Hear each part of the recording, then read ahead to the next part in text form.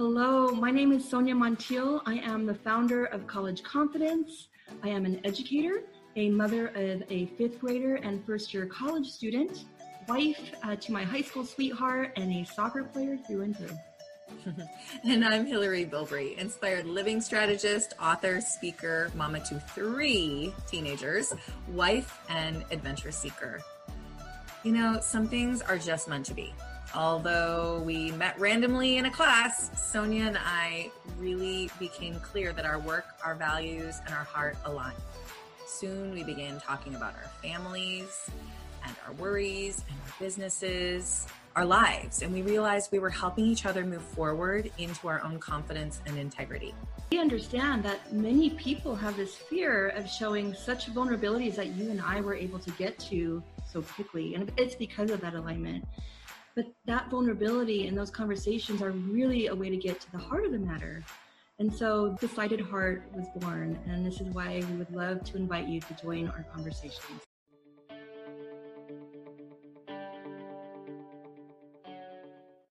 Welcome to another conversation with Sonia and myself, Hillary.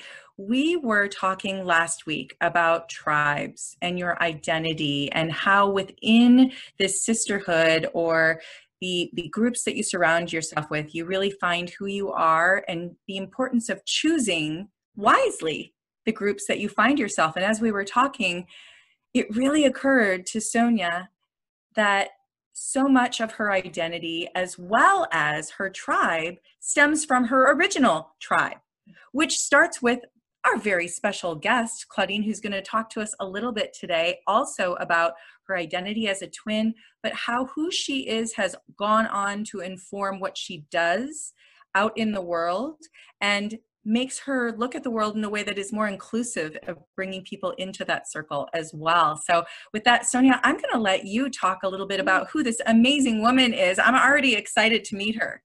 Me too. I'm excited to meet her every day when I see her. And so yes, so Claudine Jaenichen, we're going to have to transfer that name a bit. My sister and I, we were named sister as we were growing up.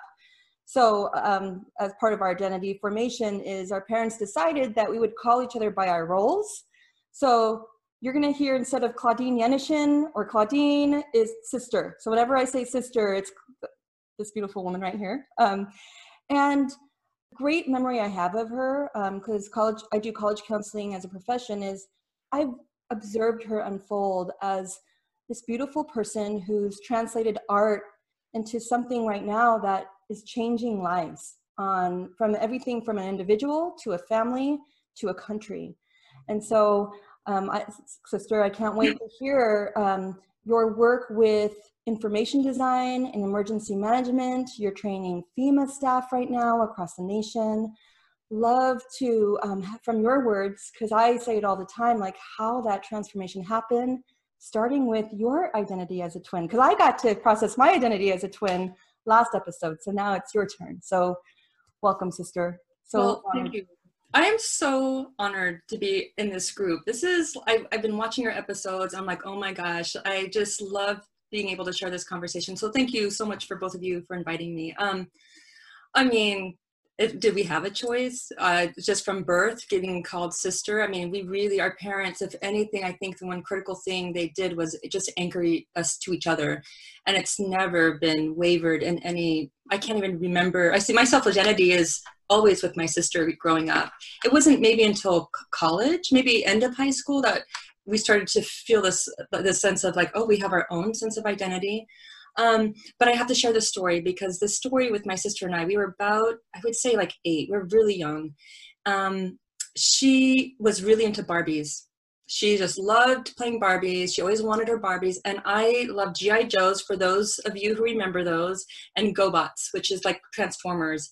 And she desperately wanted to play with me. And so one of the first memories I have as sort of being separate or different is she liked to dress the same also. And I was like, oh, okay, whatevs, we'll do this for a little bit. But, and that's the first time I noticed like, oh, I like this and you like this, but how could that be? We're twins. So she came in one time and she said, sister, I really want to play with you. And I'm like, okay. And I made her Barbies be the bad guys as I shot them down with my GoBots. and my GI Joes. And she remembers this, and she didn't love it, did not love it. I loved it, but it was like this kind of negotiating between this identity of being so unified, not really seeing a separate entity. And then, you know, when you go through puberty, when you're starting to have your self-interest, you start to negotiate that. And I remember that as one of the pivotal points. But also it was a part where I started to get really into disasters. So I called my calling now, my 9-year-old self being so enthralled with disasters. I did not like art.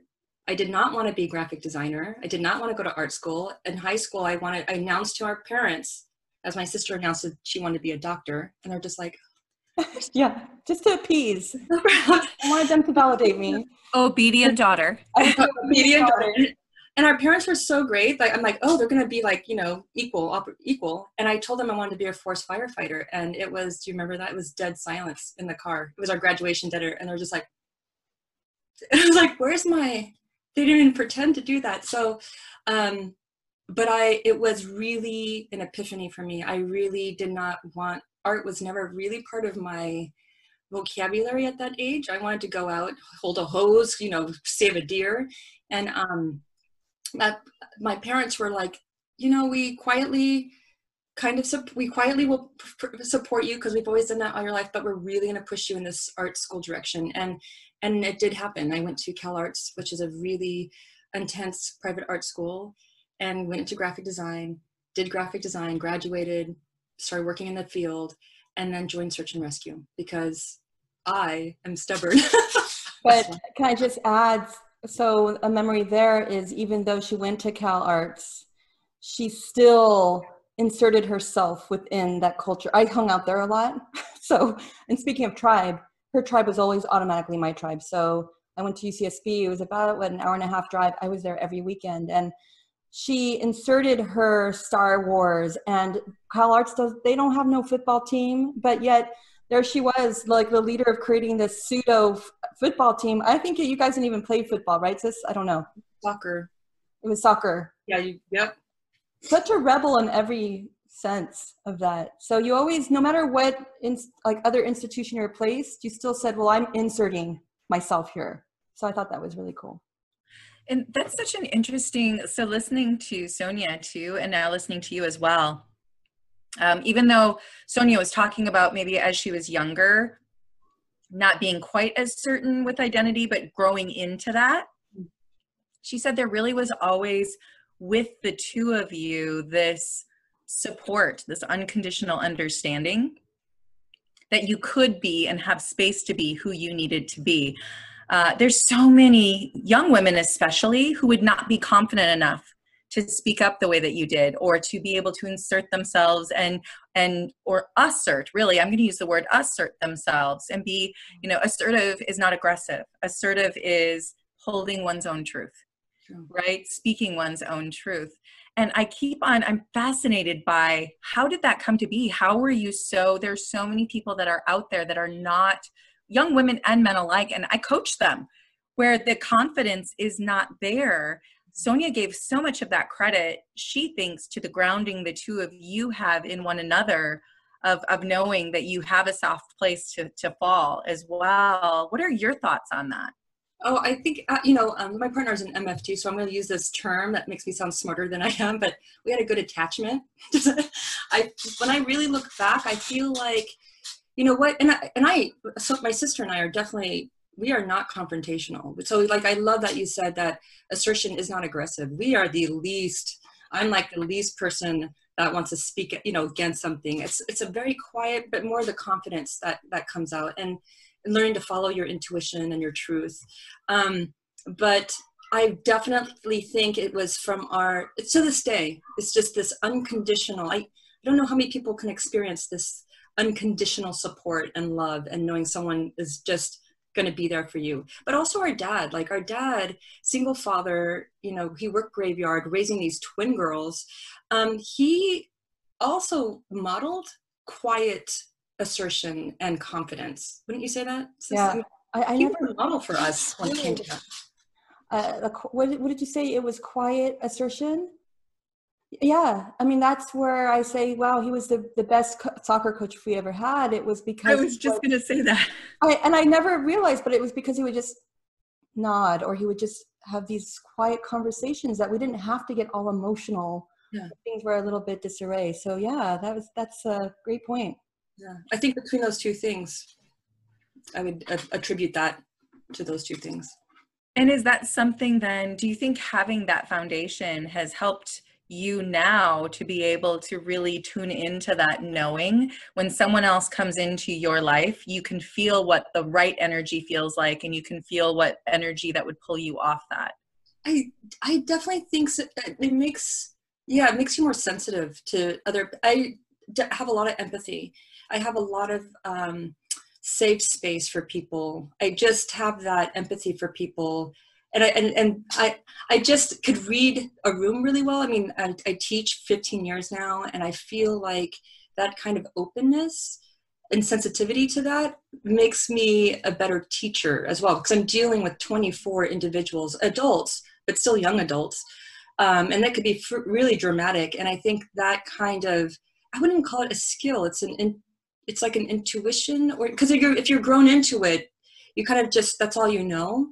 And that openness that you have, especially I only had one sibling. I only have, one sibling that I've never knew what it was like to really fight or have, build walls or anything that I've seen in other relationships. So I do feel like it definitely helps with other people how to read. I call it read the room, but you could, like you said, you could see the personalities pretty quickly, and and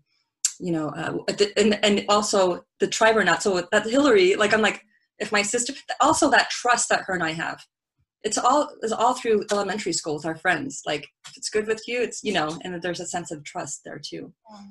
I wanted, go ahead. Something came up, and I mean, between you and I, sis, you did have a lot more courage and assertiveness growing up than I did. And you're right, maybe it's more of that intuition that you were born with, because I was like, how does she get that? And, when, you had to come out as an individual in really dramatic ways, especially with our immigrant parents who had very traditional ways of being. Yeah. And, that took not just normal courage, it took extra courage and the way that you claimed your sense of identity was so admired by that, because I would have been so scared out of my mind. I think because of the obedient daughter thing, I'd be like, nothing to see here, folks, and I'm 45, nothing to see here. And you're just like, I claim my stake. This is who I am. And off you go into your adult world. You continue to, like you said, that empathy and that scanning, and also the protection, because I know how protective you are of your time with your family. It's really incredible. And I don't know if it was a fight that made your work so much more meaningful today.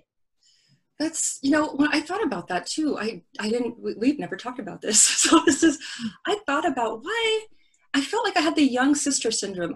That's a thing, right? Is that a thing? Can we look that up? It's a thing. And I really felt, in a lot of ways, even though my sister is 12 minutes older, I just announced that to the world, she shielded me at a lot of the hard stuff. There was hard stuff. We lived all over the world when we were young. I heard things went down that I don't even remember, but my sister was my protector. And honestly, sister, I think this is it. You you took a lot of that outside world stuff. Why I got to play with my GI Joes. I really thought about this one time, and I thought, this is why I have that more, zany. I kind of go and lower in a bit, like my inhibitions are, just out the window, and because you gave me that space. And so there's also that, even with twins, at least in our relationship, there was still that dynamic where there was a protector, the older sister. Till this day, we make jokes about it in our family, and that allowed me to be a little bit more wacky and make crazy decisions. The art school stereotype, but we still see this today, even as sort of like we're both parents now, and we carried that into our parenting and stuff. So that I really thought. I mean, I don't know what you thought. I don't know, Hillary, if you ever heard of this kind of dynamic, but I really feel like that gave me that space to play more. No, I think that's so interesting. What do you think of that, Sonia? Have you ever thought of that? It's interesting. we again, like, we haven't really talked deeply about this before, and so now it's gonna be like, in a public episode, which is awesome. You've hinted it, that I was like the protector, the shielder. I consider myself a nurturer. Like, I was the mother role in the household. I didn't see myself, and a lot of the memories my sister mentions, I really can't remember that. So maybe it was just kind of like, things are getting rough, superpower shield. And yeah, so that's kind of it's a cool kind of revelation to think about and ponder a little bit more on.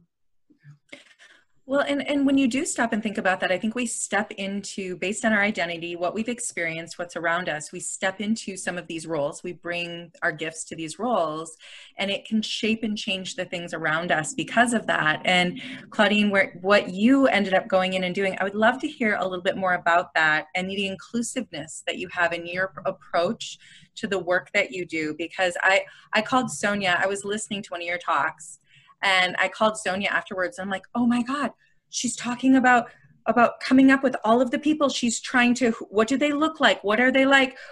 What are their needs? How am I going to help them? And I'll let you explain more about it. But once you know who they are, you invite them into the room to stay there as you're designing what their exit strategy is going to be in an emergency, so you want to make sure you have recognized the person who is in the wheelchair, the person who is elderly, you invite them into the room. I loved that image. And when you ask them to say, can you tell me about what that process is, and how you feel that who you are has made you open up to that inclusivity? Yeah, I mean, working, I'm so passionate about this. I'm such an advocate of this because, I've worked with a lot of emergency management, the California Governor's Office, FEMA, and this is my university, like every institute, the elementary school, everything's top down. And it's everything that we're doing wrong is not including the people that it's intended for to be in the decision-making room. And I got my graduate degree in England, so I will blame part of it there, because I also was not eyes wide open until I went to England and got my degree in information design, where it's inviting other disciplines other than designers. And at first, like, how could you make a design decision? I'm the designer, you're the right, it was all very territorial. And then I went to England and all those walls were broken down. And it just literally re-evaluated everything that I was doing. And then to come back and see with, different lens, how everything is set up. And it's no wonder that we're having such miscommunication and confusion. And, it's because of this top down, and it's not the fault. I'm not blaming the institutions. It's the way that they've the culture of it. I will say, when I was in search and rescue, it's very authoritative culture.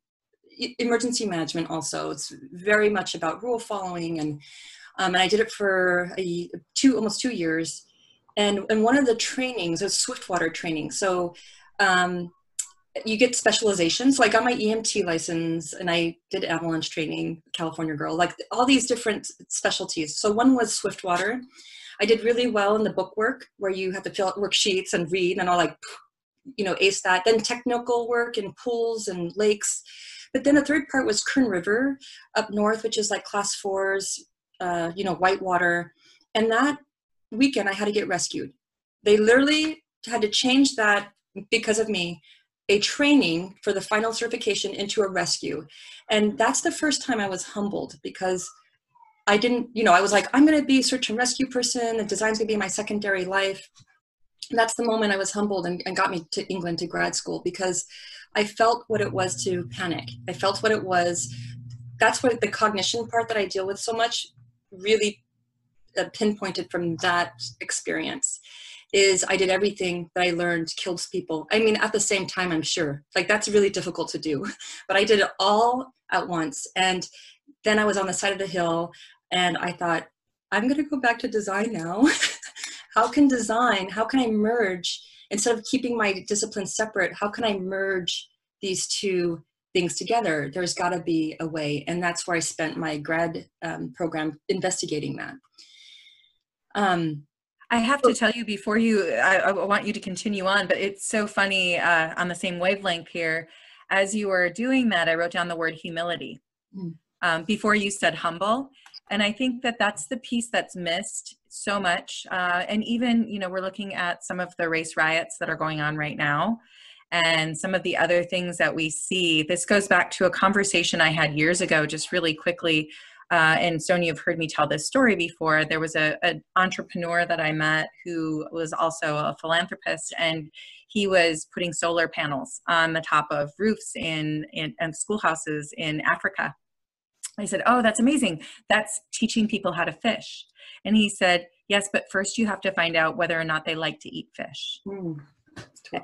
Such a profound moment. And we got into these deep discussions about how often well-intentioned people assume, which is actually arrogance without us intending for it to be, assume we know what's best for everyone else, but have the humility to ask, bring them in the room. I mean, I just spent, and I learned, you know, all the assumptions and all the, you know, I still have to remind myself, Claudine, slow down. Did you ask, you know, I always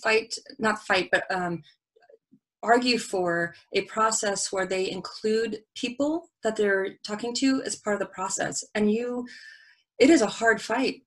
And I have to constantly remind them, like, well, how do you know that they can read that typeface? How do you know that color, you know, even for basic things like color blindness, which is 10% of the population is colorblind. And you're using these color combinations that would disappear, make invisible half the information. It's interesting, during my FEMA talk, they did not have a interpreter, a sign language person on that deck. And here I am on stage talking about inclusive, you know, and there's no one there to speak to those who are hearing impaired. I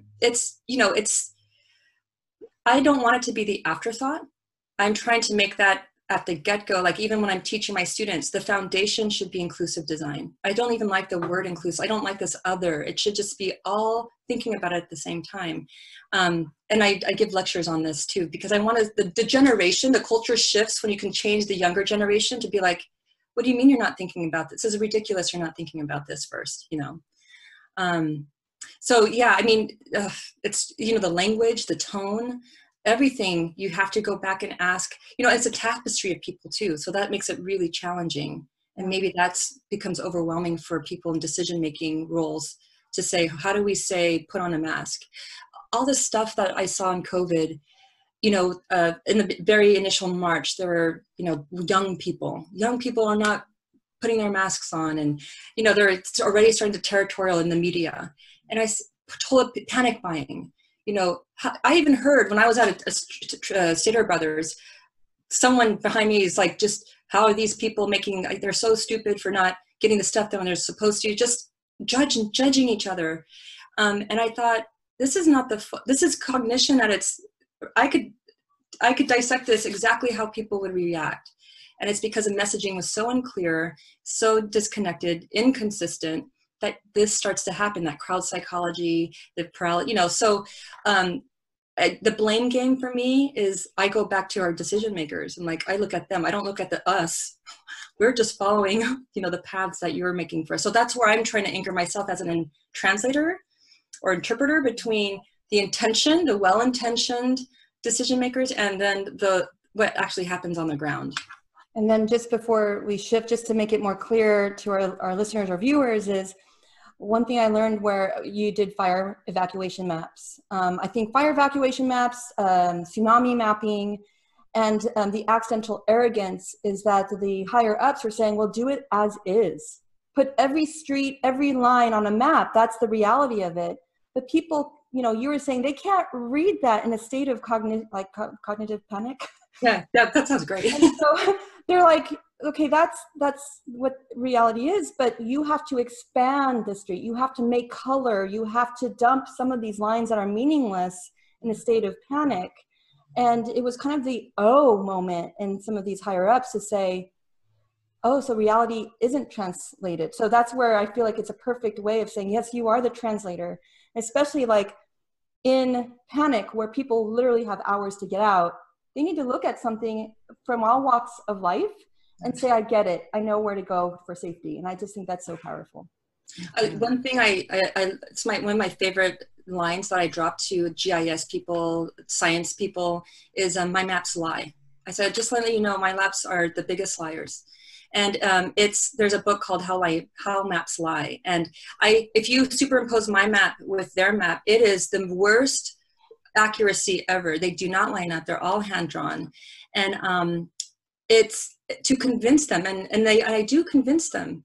They do understand that necessity for altering reality, and I call it the cognitive visual imprint. So that's just a fancy word for saying, if you see something, so the London Underground Tube, for anyone who's traveled to England and used the color line network, that's the biggest liar on this planet too.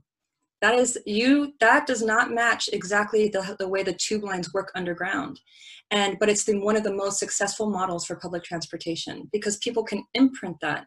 Simplify, imprint it. Where do I start? Where do I get off? That's all I need to know. Yeah. And once that theory gets across, then it's understood, oh, that makes sense. So that's usually a big win when I can convince a panel of scientists and GIS people that they allow me to, lie for better understanding.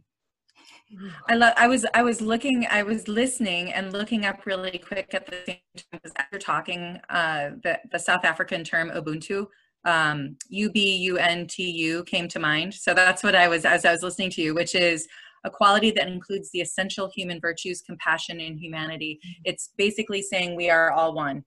And so it's the idea and the concept. And when I'm listening to you and about the access, and I know we got very technical there too, but what I'm hearing you say, the base of all of this, and it sort of brings us, it's okay and it's important for us to understand our own identity. It's also important for us to understand that other people have a separate identity, but we are part of one. We are not an other. We're a part of one group of humanity, and we're trying to move through this together. So that's where the compassion comes in, and the understanding of that. Be okay with who you are, but understand that we don't have to judge this person here, that there's no separation. Exactly. I mean, that's there's no other, there's no secondary audiences, what we call them. No, they're all at the same level. There's the majority and the minority all at the same level. We have to communicate to all of them just as well and at the same time. So stop treating it like stepstones and, we'll do that in the second phase. It's like you said, is the compassion and the unity I like to call it the tapestry, the quilt. Yeah. We can't, but yes, absolutely. What would kind of a last thought, because we could talk for days and hours, and I'm picturing entire presentations we can do in class. I mean, we could go change the world, idealists right here. I don't know. My working definition of idealism is that you dream the world can be different, but you act to make it so. There's an action that takes place. And I see that in you so much. That is such a clear, developed virtue in your identity. And that's so beautiful to listen to and to watch. For those of us who are still finding our way with our anchoring and looking, and some of these ideas are new concepts to us, right? Maybe it's new to think about, oh gosh, yeah, inclusivity. What is that? There is something outside my family. Do you have some ideas or thoughts about how to bring that discussion into your family? I mean, the easiest way is if you have young ones and you sort of just you lead by being a role model.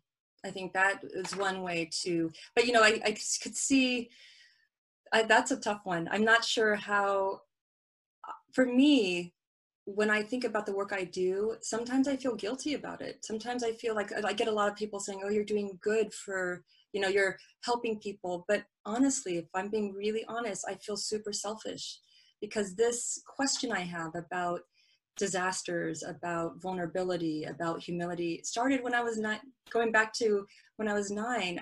I'm working that out through my work. This cycle, and I think we all have that. I think somewhere we all have something that we're trying to work out. And I tell my students this also, like, you don't have to choose between passions. I think that's another thing that you don't have to pick one. You don't have to say, I'm going to be this, that you can have these level of interest that find their way to be the one, so I think we're coded to think, what path are you going to take? And that could freeze you up, that you just get paralyzed by not engaging or committing to it. And it took me to almost drown. Yeah. So that's why it's such a hard thing to say, like, how could you bring this back?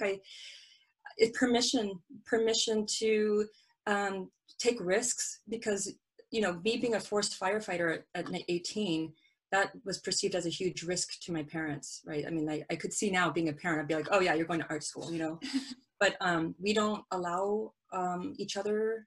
And I'm facing that too as a parent, because I'm becoming the parent that's like, don't do that, don't climb the, you know, it's okay to take risks and to keep modeling open-mindedness and compassion, and engage with other people outside your neighborhood, like get, you know, exposure and going out and going to the community, talking to the person, you know, the cashier, you know, just speaking and opening up your mind that way is a great, I think, model. And I'm saying this from the perspective of my own family unit and having really young ones. And that's how we try to emulate that. Well, I have to say, as an observer, you have an 8 and 5-year-old, and the how they articulate their world and their inclusivity, like you could tell that they're constantly looking for inclusiveness. And I know it's from you and your partner, because you are always asking the question, how does one feel if it was things were taken, you know, like on the playground? And London, you know, she's the one that's she's a protector. Like if it's not right, if not everyone's included, she's going to kind of assert herself and say we need to include others. And so you're role modeling, right? That's all. I just wanted to say, like, something's happening in your family where it's like, wow. I am. I'm like, oh, that was assertive. that's awesome. That's awesome. You know, you want to pay it forward, get the cycle going upward. Yeah. No, I love it. I'm so grateful for this conversation, because I think these are the important conversations and thoughts to have so often. And like I said, we have a situation going on right now in Minneapolis where, I mean, the streets are literally burning because of racism, because of these things that are so ingrained. And there's been fear for so long to invite everybody to the table. And everyone needs to be present, and we need to walk forward in humility, accepting and embracing the fact that we don't know what we don't know. Exactly. And that doesn't make us bad people, but that makes us people who respectfully can show up and say, help me learn, help me know. What can I do better? How can I move through this space and make sure everyone, you know, we started this whole thing with identity and tribe, and really when it started it was, you know, trusting your tribe and picking the people around you. But we really do need to focus on the fact that we have the people in our space who help to dictate the energy that we bring to the world. And so choose that wisely, our inner tribe. But we also need to be aware that there is this larger tribe that we are responsible for and need to open our arms to as well. So I've appreciated our time together. Sonia, any thoughts that you have before we close things out? No, I'm just in awe. Conversation was just amazing. I feel like it's an exhale, inhale of going really close to us as individuals, as families, and to just really thinking about the wider space that we live in and the people in it. So, no, just pretty enlightened. Thank you, sister, for joining us. Thank you, guys. That was awesome. No, Claudine, it's wonderful. And actually, I'd like to give a challenge that we could maybe put out on our Instagram page, which is we sort of close thinking about how can we bring inclusivity to our households, how can we make that something that's part of it. You said the role modeling is wonderful. I would love to hear how people are either currently making that a part of their life, share it with us so that we can all become part of the solution, or give us you know what, I have an idea based on what I just heard, so this is what I am going to do. Either one of those, we would love to hear that, because we really are all in this trying to get to that next place together. The time is right now. It's urgent. I think it's urgent, especially these last couple of days. It's just showing how urgent we need to kind of collaborate and join together. So, all right. It is. I have hope because things bubble to the top when they're in need of clearing. Yeah. And so I have hope. And Claudine, people like you out there in the world making such a huge difference and helping to inform the rest of us. Thank you. Thank You're you. part of the difference. Oh gosh, hope we can keep that going and get people to trust that passion that they have. And if we could get more people to do that and love what they're doing, and then I think, like you said, Hillary, without hope, we have nothing. I have hope as well.